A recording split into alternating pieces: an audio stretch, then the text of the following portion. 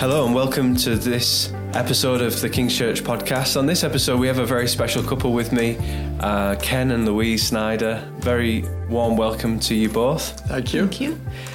In this episode we're going to be talking about the subject of mission. Hearing some of Ken and Louise's personal stories from over the years and their experiences, which I'm really excited to hear about personally. I feel like this is going to be a challenging one for me personally.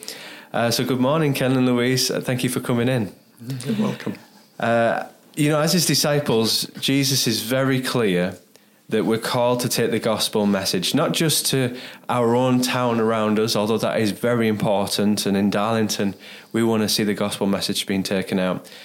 But Jesus laid out a heart and actually a vision that we're called to take the gospel message and the compassion that comes with it. It must go beyond our city walls. Jesus talked about the gospel starting in Jerusalem, yes, but being spread in Judea and then into Samaria and the ends of the earth. And I know that Ken and Louise, as a couple, have a heart for that, but not just a heart for it. You've acted that out throughout your lives. And Ken and Louise, thank you for coming in and sharing with us, and really to share your heart and what's driven you as a couple to make some of the big decisions in your life that you've made, and how you've come to make those together. So I want to start by just asking you, how long have you been married as a couple? Well, we've been married this month for 43 years, Mike. 43 years. Yep. It's longer than I've been alive. I'm sorry to tell you that. But it's a long time, and it's incredible. But I want to start really just with your personal testimonies of how you both became so passionate about missionary work. How did that come about?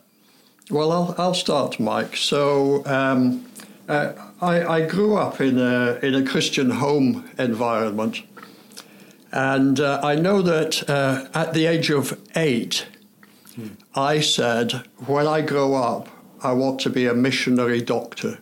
I've no idea where that came from, but apparently that's what I said.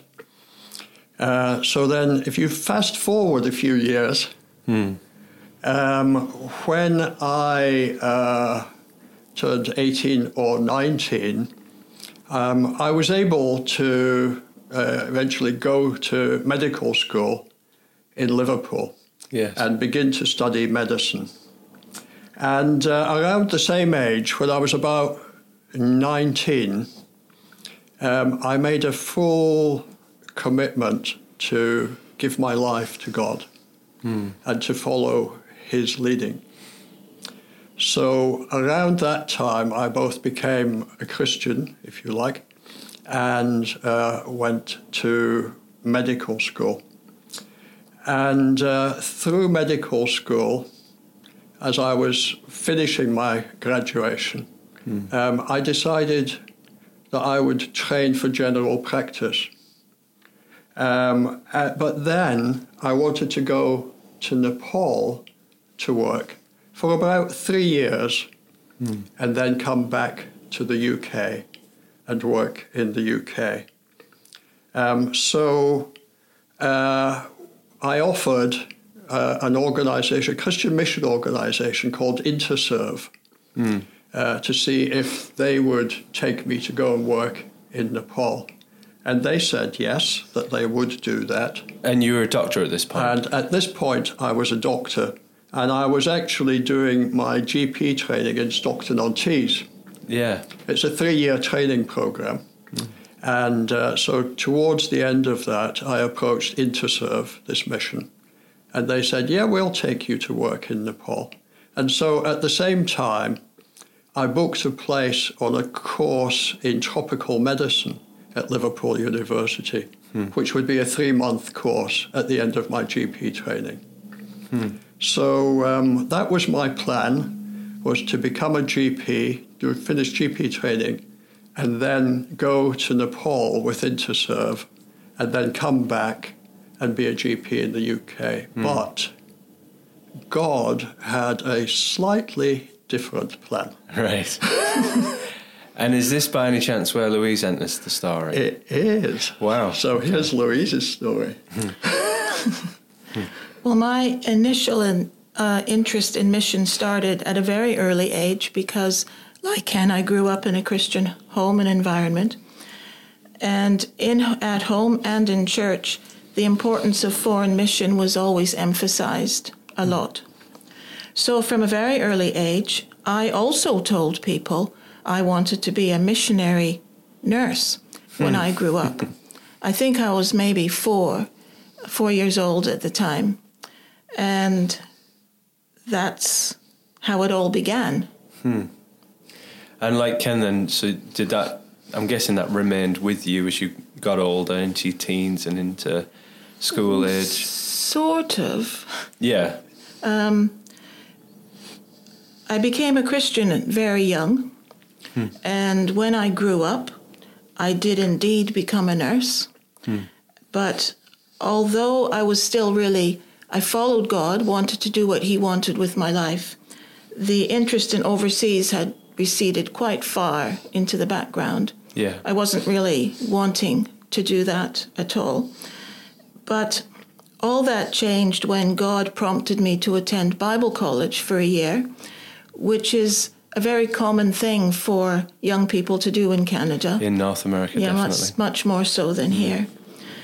At this point, I was a nurse, but I did go to Bible college for a year, not because I wanted to learn about mission, but because I wanted to learn more about why I believed what I did. So I'd have more knowledge about the Bible, so I could stand up for what I believed knowledgeably, and not just do all the right things, but not really know why. Yeah. So that was a significant moment in my life because while at Bible college, I was exposed to many missionaries who came to share about their work and what was going on in the wider world. So this included a missionary from Ethiopia who told us about the devastating famine that was going on there. This was in the 70s. And he was actually going around Christian colleges, Bible colleges, to gather a team of young people together who would go over and just help in the famine. So I was sufficiently moved by what he said about the situation there that I somehow gathered up enough courage to volunteer for this program. Wow. And become a part of it and go over there and work for about a year. And as you can imagine, this changed the direction of my life forever. I can imagine. And at what point then, so there's going to be, at some point in this story, there's going to be a link between the two of you? Well, there is, because as I mentioned earlier, I was doing my GP training in Stockton-on-Tees. That was coming to an end. And I had already been accepted by Interserve to go and work in Nepal. And I had secured a place on a diploma course in tropical medicine in Liverpool. But at that point, around that time, the GP in Stockton, who was my trainer, said to me, well, I think that before you go to Nepal, you should go to America. But first I was going to the Liverpool School of Tropical Medicine for a 3-month course. And it was while I was there that I met Louise. And when I finished my year or so in Ethiopia, I came to England to meet up with friends I'd met who were from England, being from Canada, if people don't know that. Yeah. And while I was here, I heard about the course in tropical medicine in Liverpool. And I phoned them up and said, I'm interested in this course. And he said, well, there's a waiting list, but seeing as how you're here, you can have a place. Brilliant. So off I went to the School of Tropical Medicine. And at that point, I knew that I would end up working overseas in some capacity somewhere. Yeah. But I really didn't know how that would pan out in the end, where it would be, exactly what I would do. But when I was at the School of Tropical Medicine, I met Ken. So I got through the course. I learned a lot. It was very beneficial. I really enjoyed it. But I came out of the course with much more than my certificate in tropical medicine and community health, because God gave me Ken and the prospect of marriage. And he already had a commitment to come to Nepal. Wow. And it just seemed like it all dovetailed together. It must have been incredible to have met each other, but just to realise how much your hearts align, not just in your faith and wanting to follow Jesus and that call in your life, but actually that mission's heart. There must have been quite a unique moment. It's not every day you go and find somebody who kind of has the same. Well, it was very special, Mike, and you see what had been happening is up to that point, we each had kind of similar stories, and God had been leading us in our interest and wanting to follow his leading. Yeah. And at that point, he brought us together. Yeah. And at that point, even Ken's decision to go to the States for a year was significant because I would then be in Canada. Yes. He would be in the States. We weren't that far apart, so we could continue the relationship. You weren't that far apart, relatively speaking, to North America. Only 600 miles. Yeah. Yeah. That's what I thought you might say, something like that. But he could have been in Florida and I could have been in Vancouver, which would have been much more difficult. Yes, yeah. Rather than just 600 miles apart. Right. Yeah, well, that's great. So then, I mean, obviously we know the story here because you've been married for a long time, 43 years this month. But that kind of start to both of your lives and how you've joined up in your heart for mission, I guess, what have been some of the most significant moments? Because we could talk for, I guess, hours and hours here about the many different callings you've had to Nepal and different places. But what have been some of the most significant standout moments over the years for you as a couple? Well, I suppose the biggest standout moment was when we together actually made the commitment to go and serve.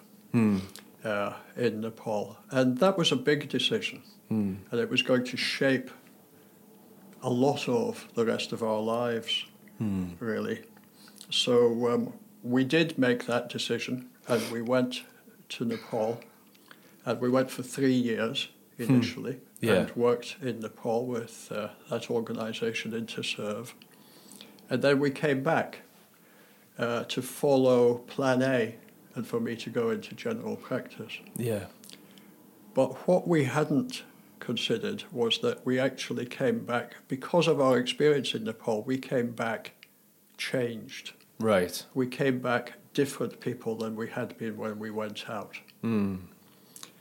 But we came back, went into general practice, bought a house, bought a washing machine and a lawnmower, and settled down. But God had a plan, and after about 4 years in general practice, we actually heard him calling us back to Nepal. Wow. And we felt very strongly that we should return to Nepal with our little girl, who at that time was how old? Heather was 6 and Jenny was just turning 4. Right. So a significant moment again was to say, yes, we'll leave where we are. Yeah. We'll sell the house, the washing machine, the lawnmower, and we'll return to Nepal. Yeah. And what did your daily life look like at that point? When we talk about doing mission and going to Nepal, there's such, what does that actually look like on the ground in terms of being a GP, being a nurse? What does that look like? How does life look different? In Nepal? For me, I started work in a mission hospital. So I was taking care of patients in the hospital. Louise was at home helping to look after Heather at that point. My role didn't change that much. I was a mother here, and I was a Yes. mother there. Yeah. So my main responsibility was still looking after the girls. Being a mum. Which became a bit more of a challenge when especially one of them was quite unsettled and couldn't function apart from being with her mother or her Right. father, including not going to nursery. So we became constant companions for at least 6 months. So in that sense, yes, daily living was more of a challenge as well. There's no mod cons. Everything has to be done from scratch. You need somebody to help in the house. Yeah. So there was a cost to you as a family, not just to you as a couple, but there was a cost actually to your children too. But Yeah, and I think that's what made the decision to go back quite difficult because I knew what it would be like. Yeah.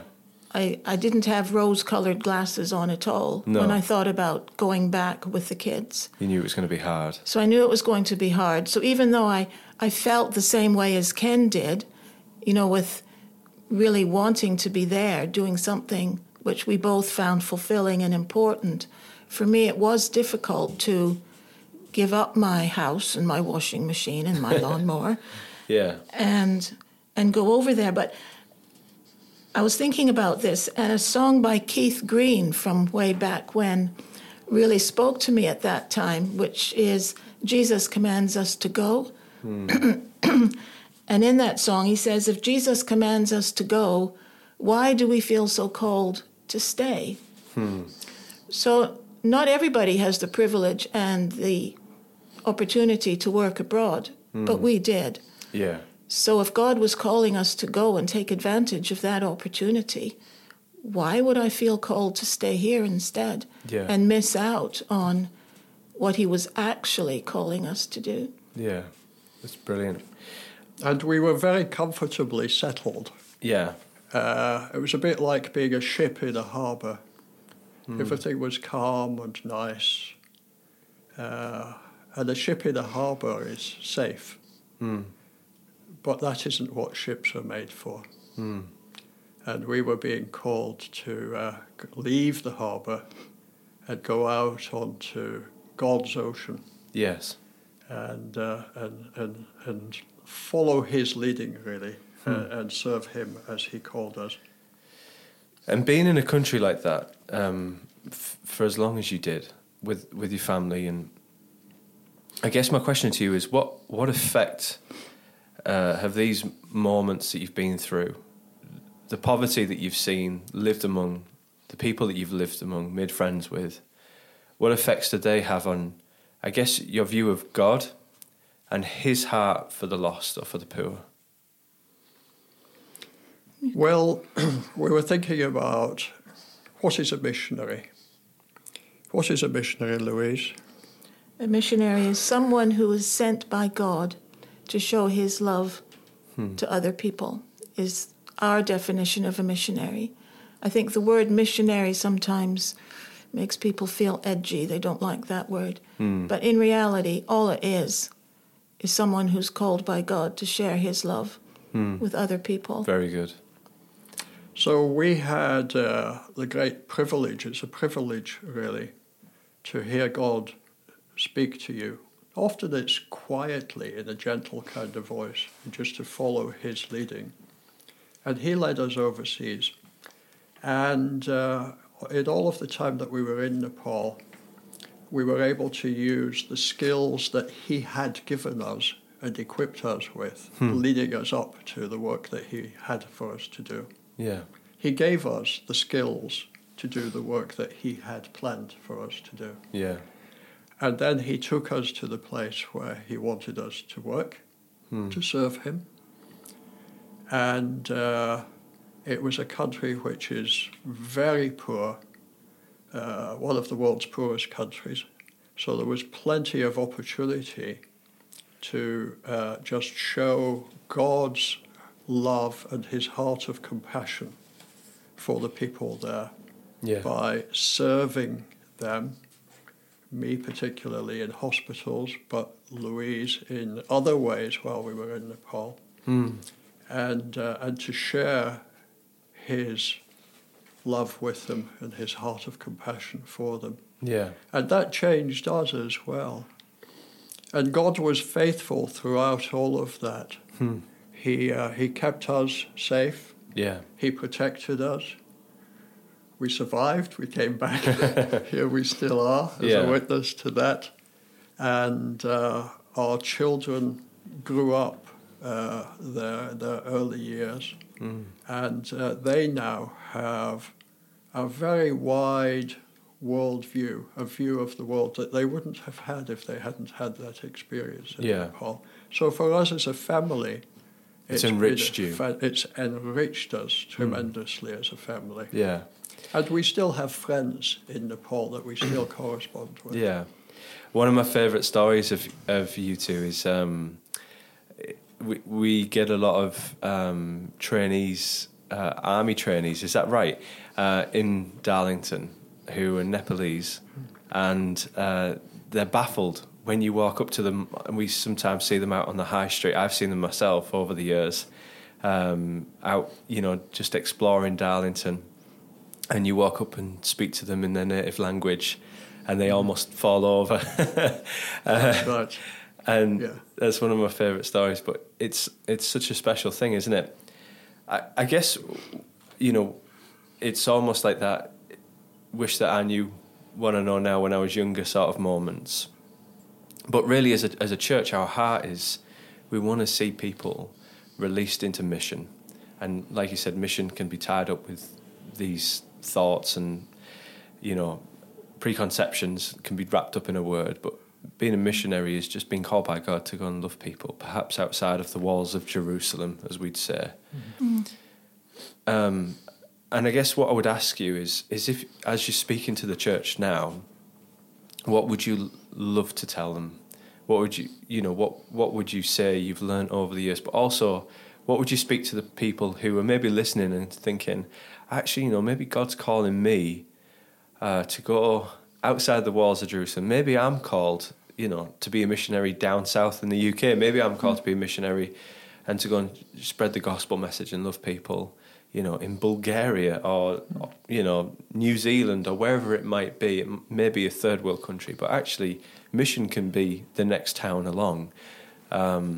So what would you like to say? What do you think you would like to say to those people who are thinking about that? Well, I think what I would say is that God has a plan and a purpose for your life. And that may involve mission overseas or mission closer to home. But he does have a plan and a purpose. And if you listen carefully to him and follow his leading and that quiet voice that says, this is what I want you to do. It may be difficult to see into the future and to know how that plan is going to unfold. But when you get to be old and crinkly like we are, and you look back... Not Louise, Ken. Not just Louise, you. just me. Yeah. When you look back, you can see how God's plan has unfolded. And it really enriches your life. Yeah. God is no man's debtor. And your life will be much fuller and much richer if you listen to him, follow his leading. And if he leads you into mission, I can guarantee that it will be an exciting and a rich and full experience. Yeah. We've always said that we think our lives have been much more full and richer and definitely more exciting than they would have been had we not been following God's plan. Yes. I think that's important. But also, if you look at Jesus' life, his main purpose was to share his love and God's love with everyone he met. Yeah. He had compassion on everyone. He reached out to everyone. And he had so much love that he left heaven to come down to earth and share his love and his message. All we did was leave a house and a lawnmower, which is so small compared to what he did. Yeah. But Ken and I were also saying to each other that we had the opportunity and the privilege to work abroad. Yeah. But in order to be a missionary, someone sent by God, it doesn't have to involve being abroad. That's right. But you can have the interest, the compassion, the drive to know about what's happening. And there's many things you can do without going very far. You can pray. You can buy clothes for children in an orphanage in Cambodia, as we do. We can buy goats for someone who sees a need in his community in Nepal, which the church does. We can also make dinner for a neighbor who's struggling. Yes. There's so many ways that we can show God's love. Yeah. And at the same time, hopefully introducing them to the fact that it is God's love we're wanting to share, to bring them into the same relationship with him that we enjoy. That's brilliant. And I think that's it. Everybody's called to mission. It just might be that your mission field is your street. It's honestly, it's a real blessing to hear some of the stories of how God's pulled you across the world, and actually pulled you across the world to be together first of all, but then pulled you across the world in order to share his love.